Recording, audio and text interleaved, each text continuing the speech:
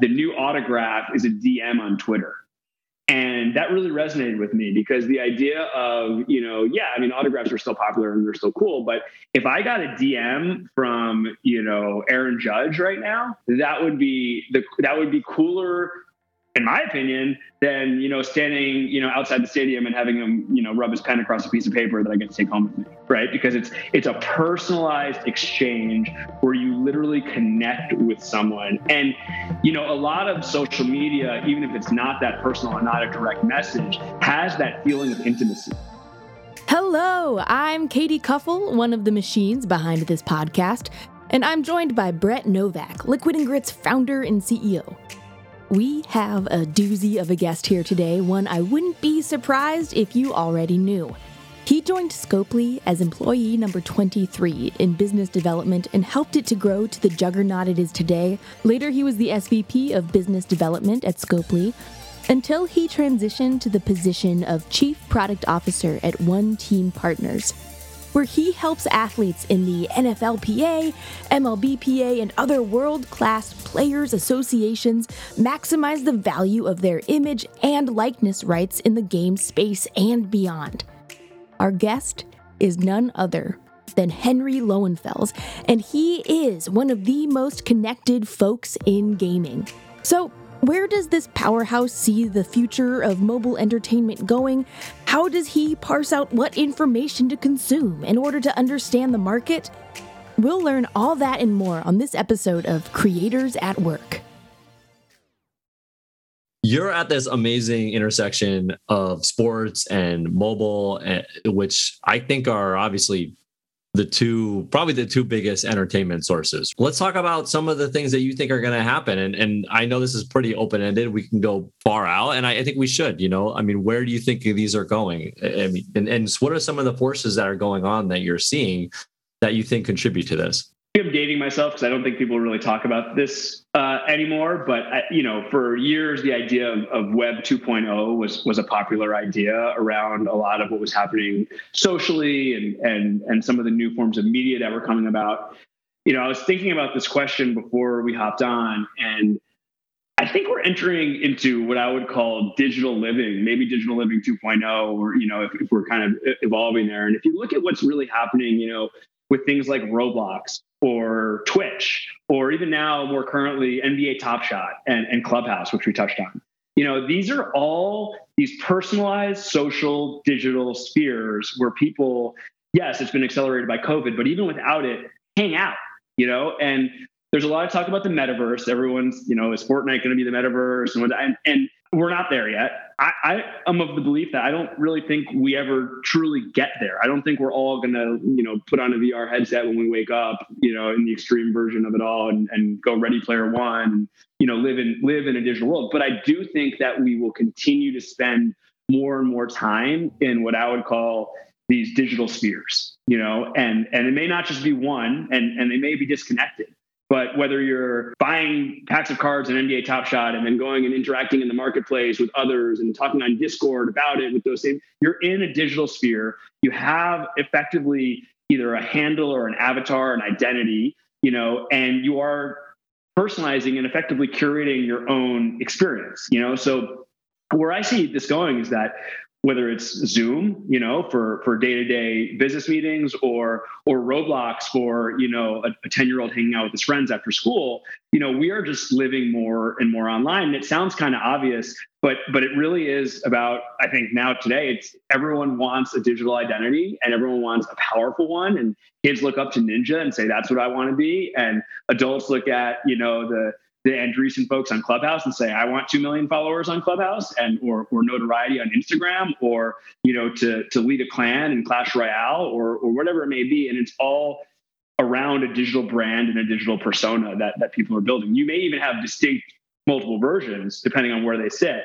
But that is really where I see media heading. And I know you touched on in some of your earlier podcasts around personalized content, but I truly believe in that. I think, in its simplest form, it's, you open up your mobile game, this isn't simple, but you open up your mobile game and you get the experience exactly catered to what you want. You like playing by yourself. Why show you tournaments and PvP modes? Just show you the single player mode. Like, that's the simple version. In the more complex version, it's your own curation that you don't even really think about it that way. It's the front page of apps on your phone. What are you touching and opening every day? And how do you personalize those via the location you're in, via your social graph, via, just your interests. I think that is really generally where media is heading. And how do stars fit into that, right? I mean, that's kind of what you're focused on right now. And I think that's interesting because if I get the version of branding for Brett, right, which has this ceiling of how big it can get, how do stars like Derek Jeter and all these other people play into this new world? There's not a simple answer to that, but I mean, I've kind of continued to use the word digital brand and persona, and these are effectively folks who have a big head start on that due to their notoriety and the fans that they have, right? So I think that they have the ability to almost, use their celebrity as a platform to accelerate their reach in these digital worlds. And then from the consumer perspective, someone said about a decade ago to me that the new autograph is a DM on Twitter. And that really resonated with me because the idea of, autographs are still popular and they're still cool. But if I got a DM from, Aaron Judge right now, that would be cooler, in my opinion, than, standing, outside the stadium and having him, rub his pen across a piece of paper that I get to take home with me. Right. Because it's a personalized exchange where you literally connect with someone. And a lot of social media, even if it's not that personal and not a direct message, has that feeling of intimacy because you are choosing to follow a certain person and they're oftentimes letting you into their bedroom or to parts of their life that you might not have seen even 5, 10, 15 years ago.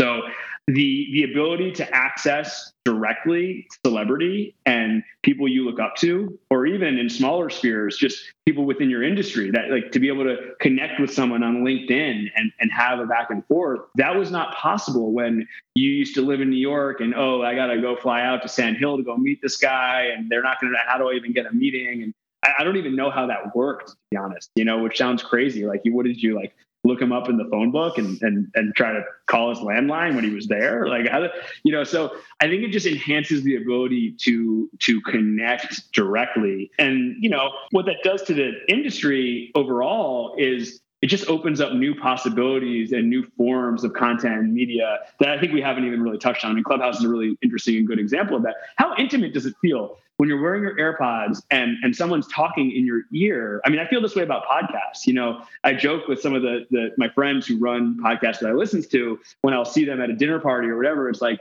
you've been whispering sweet nothings in my ear for the last, year and a half. And it's it's funny, but it's true. Like I'm out on my morning run, I have someone whose voice I recognize feels like he's talking just to me that I've chosen to load up onto my device and listen to. I think it all kind of comes together and just as a real, technology is a real enabler in a sense of bringing you closer to, in my case, athletes, but really overall celebrities and different brands. So what you're kind of saying is scaling personal touch, right? Like we all want to have that moment where we get an autograph. I got an autograph. I waited outside and got an autograph from Wayne Gretzky when I was a kid after practice. And I mean, I can remember that to this day, right? Like I think we followed the bus from the old New Haven arena to like the practice facility or something. And I was sitting out there and got it. That moment I'll never forget, more so than I'll ever remember watching him play or any of that stuff, right? And what I think you're trying to say, which makes a lot of sense, it's somewhat why I think we're doing the podcast, is you're scaling that personal moment, right? You want to be able to touch all of the fans that you have, right? Wayne Gretzky or whomever. But how do you do it without sitting outside the bus for 10 hours, and for Wayne Gretzky would be 1,000 hours signing autographs, right? And the technology is allowing it so that you can have a closer experience to that, but at a much larger scale, right? Where you're going in their living room, you're talking to them, you're listening to them, if I had a conversation with Wayne Gretzky right now and he was sitting next to me, I hope I don't talk at all. So what's the difference between me listening to him on a podcast versus actually talking to him, right? Like I wouldn't waste a second. And I think everybody has that experience in their lives in some form. I vividly remember getting a baseball at a Yankee game from Pete Incaviglia, the then left fielder for the Texas Rangers. And, like the fact that I remember standing there and my dad told me this was a good idea to say, Mr. Incaviglia, try to be like a cute little like 7-year-old or whatever it was. And what you'll see 20 years from now with my kids is my kids will say something like, oh man, that was so cool when I was watching Austin on Twitch and he mentioned me, a comment I made in the chat. It's like, it's kind of the same thing. It just allows for different level of scalability and access. One thing that I've been seeing a potential shift in is advertising. Like, I am a big YouTube Premium subscriber. I basically can't watch TV anymore because I go bananas when I see an ad. I'm just so annoyed. Like, I just can't even sit through one. IDFA is obviously coming out, and that's a big thing in the mobile gaming space. Where do you think advertising industry goes in the next, 3 years with all the changes? I'm certainly not the expert on this. And I remember when Gabe Layden gave that now semi-infamous Recode talk about how everything was turning into performance marketing. And I was hook, line, and sinker all about that. I love that concept because, especially where I was sitting at the time at Scopely, the idea of not tracking marketing or tracking user behavior and being able to be very precise about, who is doing what in your game and where they came from was just almost foreign to me. And it's like, wow, that's so backwards to not do that. Look, I think that now with new privacy regulations and things that are happening, IDFA is just the beginning, in my opinion. It's likely Google follows, and you probably see more backlash against, certain types of personalized advertising. I think that it's sort of, we're back to the days where product marketing and brand marketing matters a lot more, and brand positioning. And, this was in fact part of my calculus in coming to One Team, being on the side of what I would consider to be some of the most powerful IP in the world right now, the NFL players, MLB players, other athletes we represent. It's going to be important to have that natural reach because it's not just going to be a data science game. I think that it will always continue to be more and more a data-driven approach, regardless of what tools are there. People are always going to want to use the data, and they should, to be as smart and efficient as they can from a marketing perspective. But I'm seeing a renewed interest in what I call traditional product marketing around brand positioning, around top of funnel awareness, messaging, and really, just sort of the consistency of it, not just around launching a new product, but around sort of the long tail, to really evolve the product positioning and make it feel fresh and new. And it's not just one message, but it's going to continue changing and evolving over time.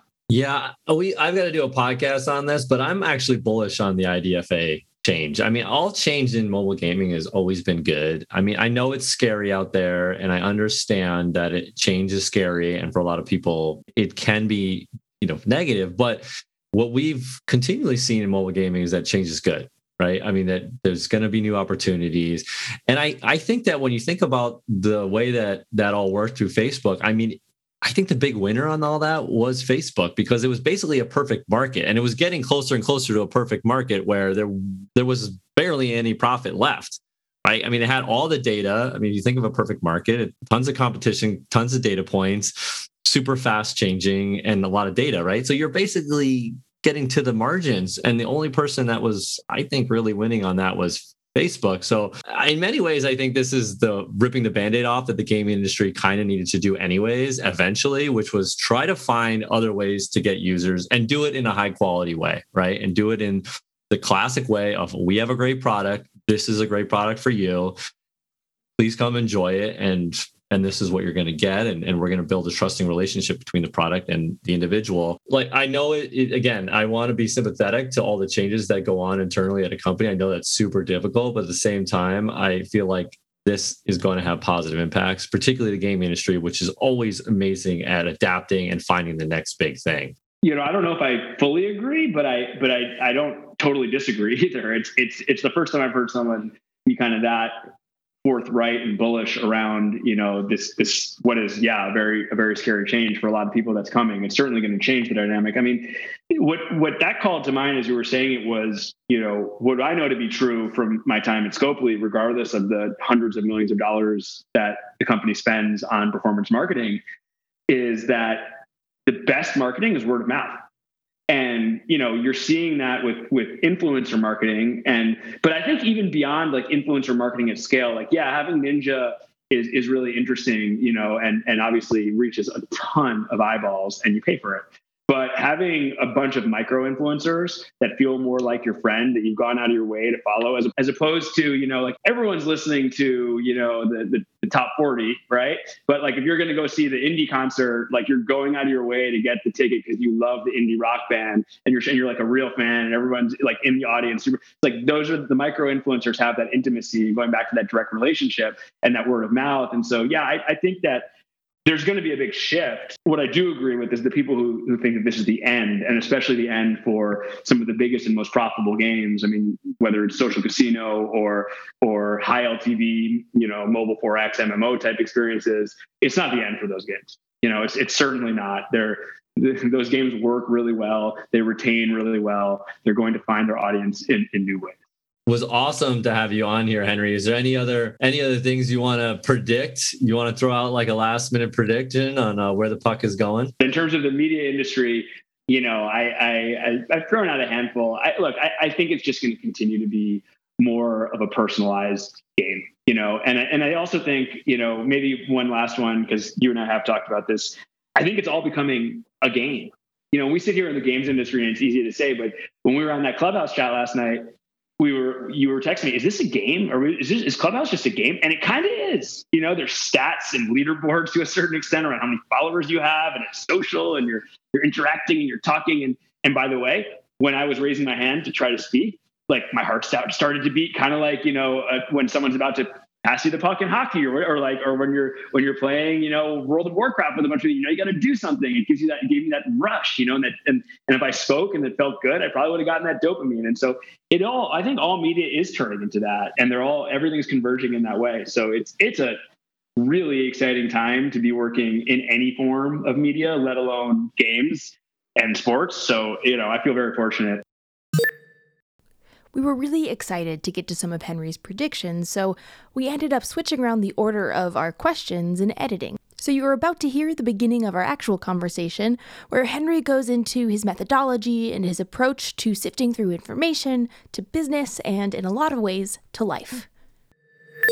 Now you're doing super awesome partnerships with the NFLPA and all these other awesome organizations in this connection between the individual and leveraging the individual in the entertainment space. How do you think that you figure these things out? I mean, that you're kind of staying on top of it. I wish there was one good answer here, because that would make everyone's lives a lot easier. And there's not. Tell us the one answer, just one word, and then we'll just turn this podcast off. Okay. Look, if I can distill it as simply as possible, I think the best answer I can give you is that you need to be an information sponge and a learning machine. So it's not just about collecting information, but it's about collecting information and be willing to allow that information to change your opinion and retriangulate the way you think about a particular business, medium, segment of the economy, whatever it may be.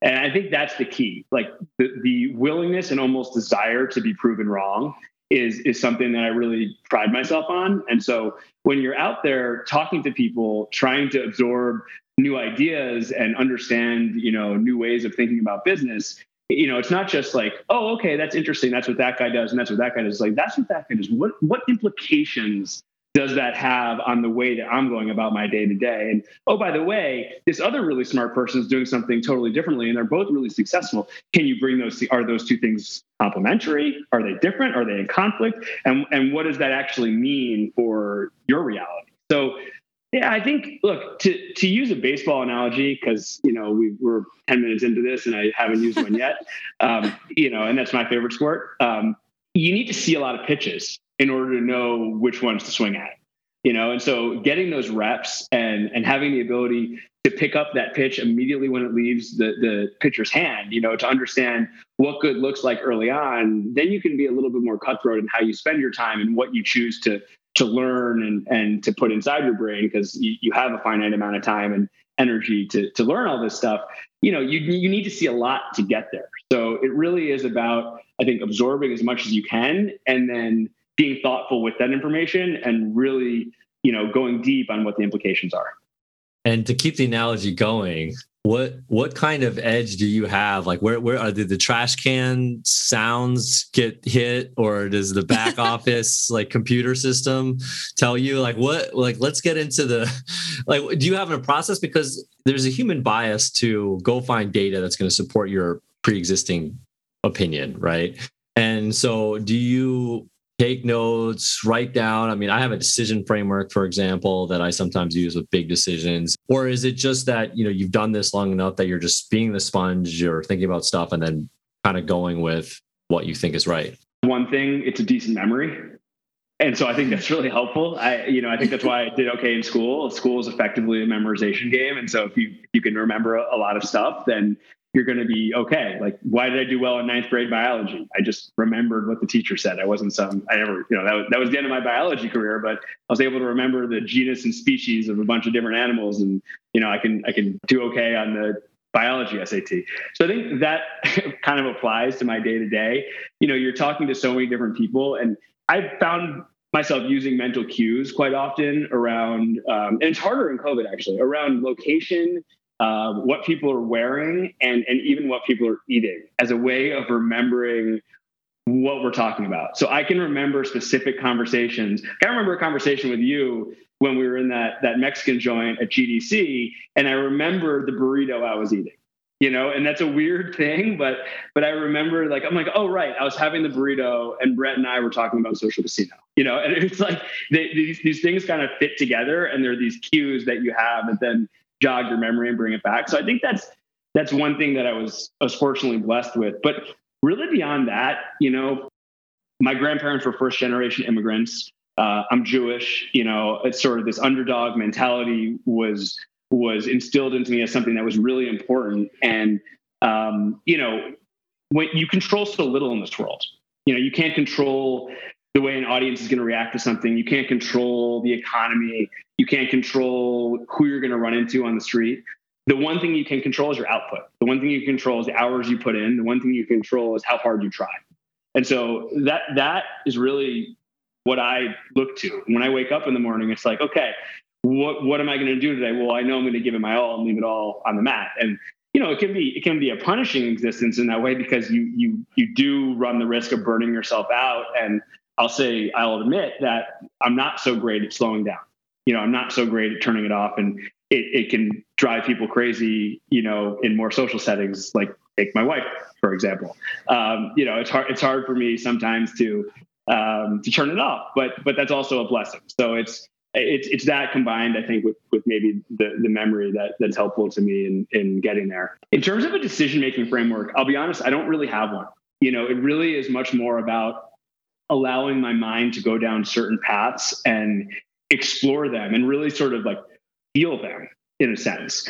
To go back to my wife for a second, I was thinking about this before we got on here, and this drives her crazy because I do it with everything. Like, hey, it's Saturday night. What do you want to eat tonight? I don't know. Well, Chinese sounds good. That would be kind of good. Or, well, sushi. We haven't had sushi in a while. And there's that new Indian place, and that might be. We haven't ordered that thing from that. And she's like, "What do you want? Just choose. It's dinner." I'm like, yeah, I know, but there's all these options. And so I actually enjoy that process, and I do it verbally quite often, which is my teams who I've worked with in the past will tell you that I am definitely a verbal thinker. So I think it out, I talk it out, and just sort of feel what it might be like and make my best assessment. I'm going to bring in my wife in the conversation too, because that's something I loved about my wife actually, and her family, is their ability to deliberate on decisions. And I've always been really impressed by it. I mean, in the beginning, I was like your wife, Toby, I was like, this is driving me batty. I cannot take an hour to decide where we're going to go eat. But then I started to really appreciate it when it was applied to things that were a little bit more valuable than our dinner. Like when we were buying a car, I mean, it was like Excel spreadsheets and Google Docs and seeing every single car and every single dealership and then negotiating every single thing. When we bought a house, it was the same way. And I was really impressed by that. And I loved it, again, for higher value decision-making stuff. It is such a a wonderful trait that I've taken from my relationship with my wife. Stereotypically, a lot of Jewish people become lawyers. That there is a real connection there. And I think I grew up studying the Talmud, and you study these really dense Jewish texts, and it's like these esoteric questions and examples and thought exercises. Like, but if the man has 7 goats and it's the Sabbath and he needs to deliver the goats across, like, what does he do? It's like, it's ridiculous stuff that you talk about, but it develops this way of thinking in your mind and exploring different situations and assessing a problem set and then making a decision. And there's oftentimes not just one right answer. It's, this Talmudic scholar interpreted it this way and lights the Hanukkah candles from left to right. And this one interpreted it this way and lights the Hanukkah candles from right to left. And they're both right, they're both valid, but they come at it from different angles. And you only get there via real exploration in your mind. I started learning Hebrew in first grade. And studied Hebrew from 1st to 8th grade, and actually could speak reasonably well for a time. Unfortunately, I didn't practice it that much. So it takes, 4 days in Tel Aviv and, more than a few beers, and then I can, string a few sentences together. But, it doesn't flow super naturally. I can understand it, but I think it was language. And then I ended up minoring in Spanish in college. So I spent a lot of time. I think language is actually pretty helpful. I studied music. I played piano. I did a lot. I think that's also the thing. Like, even from a young age, I played sports. I played music. I studied language. It was like, I remember even going into high school and wanting to do everything. My freshman year, I was a 3-sport athlete. I was on the debate team. I was in the band. I ended up having to cut a few things.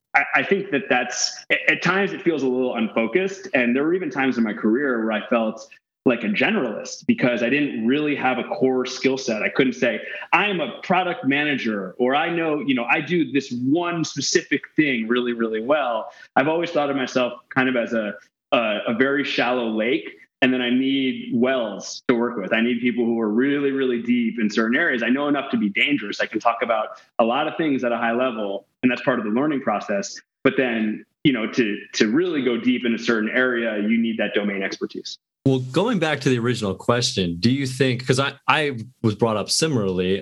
I played hockey. I played the flute. Edit that out, Katie, but I was a big flute player. My parents were into academics and also sent me to camp. Like my mom was like, you can't play hockey at all for the next 2 months. Like, you have to go rock climbing and kayaking. Do you think, going back to that question of how to see what's around the corner, where the puck is going, do you think that's important in connecting the dots where you're not just looking at mobile gaming? Like, you're just not just staring down at the sensor towers and those tools, but you're also incorporating what you're learning in the New York Times, what you're learning in baseball, what you're learning in all these other areas of your life to kind of come at this decision. Not only that, but now I know why Jethro Tull was always blasting in your dorm room whenever I came to say hello. So. James Galway, actually. He was a legendary flutist. No, seriously though, no, absolutely. And I think that, people get really caught up in what they're doing or what they love. And it's very easy, especially if you're a very focused person. Maybe I'm fortunately not. My mind kind of goes everywhere all the time. But if you're a very focused person and you love something, it's super easy to be like, I'm going to go incredibly deep on games. And that can be really valuable. Again, like I said, I work with those kinds of people and need those kinds of people to be able to do my job effectively. And I think in some ways those people need folks like me and you who maybe are a little bit broader in our knowledge, maybe with less depth in certain areas. But yeah, no, absolutely. I love the idea of a liberal arts education. And it's because it teaches you how to think.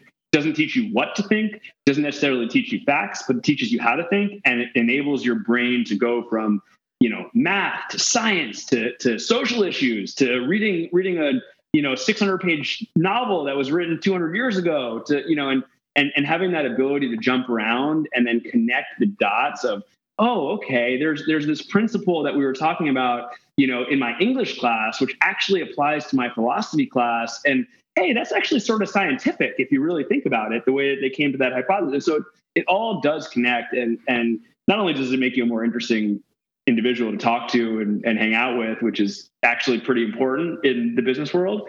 But it also, I think, enables you to question beliefs and, just be willing to be proven wrong and be willing to, and actually almost seek it out. Because if you're right that the human brain does have the bias towards the echo chamber and wanting to be validated and proven right. But if you can intentionally turn that on its head and you can intentionally say, okay, here's what I believe, I'm going to go try to be proven wrong. You learn so much in the process. You may end up with the same belief. You may say, well, you know what, that's cool. But that was a principle that I actually probably first learned in, I think it took me really until college to articulate it. I was an English major, and in English, it was like, you need to make the opposite argument in order to prove your own. You need to be able to understand what the other side is going to say or thinks and respect it, not just understand it and say, well, it's wrong, but say, look, I can understand how someone might think X, and that's, very valid. However, because of A, B, and C, I think Y. And so it sort of turns it on its head, and it makes you more credible and believable because you're not just hammering someone with the truth that you believe. You're acknowledging that your truth may not be perfect and that there are other ways of thinking about this, but this is why you believe what you do. Yeah, the FBI actually has a process. Research department here. When Brett says FBI, he really means to say CIA. Research team out. Eating hypotheses, which it's actually online. You can read up on it, but they talk about how they've created this system to answer ambiguous and difficult questions. And one of the keys to it is that you prove hypotheses wrong as opposed to proving them right. So you list the simple version is you list your hypotheses and then you go gather a bunch of data points that basically eliminate the weaker conclusions, the weaker hypotheses, until you get at the last hypotheses. And that ends up being the thing that is likely to happen. And it's not the other way around that we so often do, which is prove something right. It's you go and prove all these other data points wrong. I love that. I've never heard about that. That's really cool. Yeah, I've used it a bunch in gaming. We actually use it on a lot of our consulting projects where we're trying to help people predict where the market's going and things like that. We basically just eliminate the weakest options to get to the strongest one. There's also a bunch of other really cool techniques, like they get a group of analysts in a room and they all list hypotheses. So it's not just one person's opinion, and do a bunch of other things to remove. And it's, again, on the FBI website. You can look it up right now. That's interesting. So going back to one of your questions, which it just jogged something in my mind about how I make decisions. And I sort of touched on this with the idea of exploring stuff, but I also make lists. And I think you actually may have told me to do this at one point in my life. I'm pretty sure it came from you, actually, Brett. What were you eating at the time? Okay, so weirdly, I was driving on the 101 North. I remember where I was going and sort of near what exit. I'm not joking. Like, it was a memorable moment, and I remember talking to you on my car Bluetooth. And COVID keeping me in my house, it's ruining my memory. Yeah, no, if you make a list of everything, everything that you could possibly do, like just from the craziest ideas to, the things that are just right in front of you, it's a really helpful exercise to explore all those things. And you might find one that sounds crazy initially. I even think that, I did this and at one point more recently, and I was like, I can move to Nashville. Oh, I'm never going to do that. That's a silly. But then you have it out there and it's in the ether and it's sort of like floating around in your brain, and it's there to access if you want it. And then, oh, by the way, COVID hits and, you're living in a 1,700 square foot house with 3 children. And you're like, yeah, I'm going to move to Nashville. I'm glad I put that on that list. So it's important to get that out and explore all those options in that way. And yes, I am crediting you, Brett, with my move to Nashville. So thank you. You do have a great memory that is from me, and that is a system I use where you think before you do that the possibilities are infinite, right? There's a million things that are going to happen. And when you just put it on a list, general things that I talk about or think about, it comes out to about 10 to 14 possible things. And when you throw it on a piece of paper, it gets out of your head of this, oh my God, there's just so many possibilities. And I think in our example, it was like, well, what's going to happen next? Or what are we going to do next? Or where are you going to move? Right. And that gets you out of your head. And then actually a bunch of those things on that list end up getting cut off in the first day. So what you do is you spend a time amount, like a a day, let's say, and you just write down all the possibilities. You don't think about them critically. And then after you have them on the list, you can remove a bunch of them pretty easily. I used it to find my first job actually in mobile gaming with Pete Parsons, he was CEO of Bungie Studios for a while, pretty legendary guy in console gaming. So that worked out for me well. And you did move to Tennessee. So I think the other thing that I think is a little bit of your secret sauce that you seek out and do things that you love, right? It's not, I know you said burnout, but I'm going to question that because you and I have this similar, is like from the outside, it's like, calm down, you're going to get burned out. But inside of us, we're like, this is the thing we love. So it's like playing baseball every day. Like, I'm not going to get sick of this, right? Do you think that's something that you do, is you seek out these things that you love to do, and that kind of propels you and helps you just kind of think about it all the time? I think I gravitate towards things I love, and I think I find it easier to obsess over them. So I think it just sort of happens more naturally because, it took me 38 years to get into the sports industry, and the sports media industry. And if you knew me in college, like what did I love? Right. I loved playing Madden. I mean, seriously, I was obsessed. I was, Madden, fantasy football, playing rugby, Yankees and Red Sox. Like that was my obsession, right? And yet I didn't get out of college and say I'm going to go try to find a way into the sports industry. And maybe that was a mistake. And maybe in hindsight, I should have done something like that. I thought about it a little bit more rationally. I had access. How to get into the entertainment industry. So I took a class from a guy who at the time was a writer for The Sopranos. And, he sort of looked like me. He's like a, Jewish guy from the town next to me in suburban New York. And I'm like, wait, I can do that.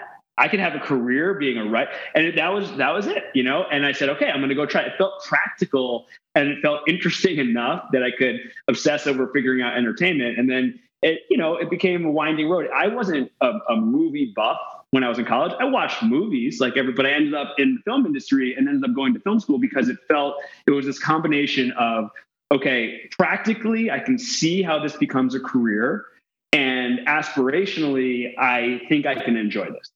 And I think one of the things that I also have that is beneficial to this is I think I can like a lot of different things.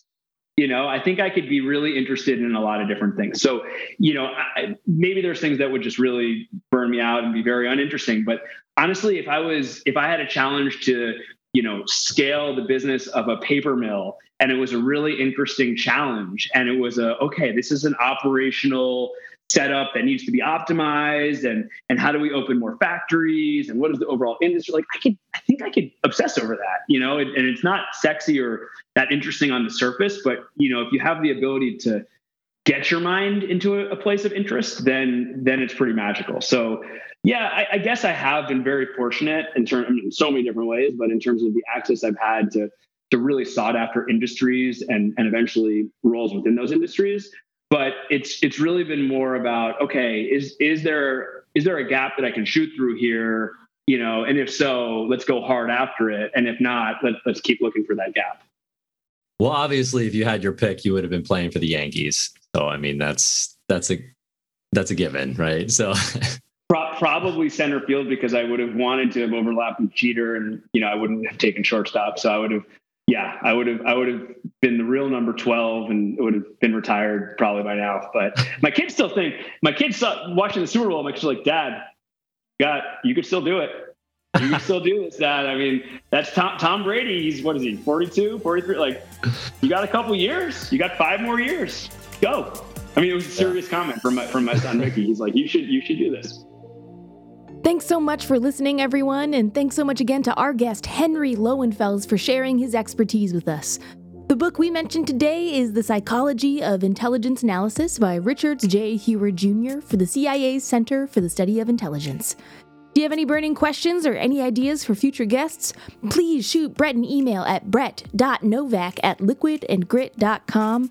Again, that is brett.nowak@liquidandgrit.com. We hope you gained some valuable tools from today's episode, and if you did, consider subscribing to our show or sharing it in all the places you like to share stuff. So until next time, here is a few more expert predictions from Henry to show us out. I think the Yankees win the World Series in 6 this year. I think in 4 years, the Knicks will be back. Quickly is looking amazing.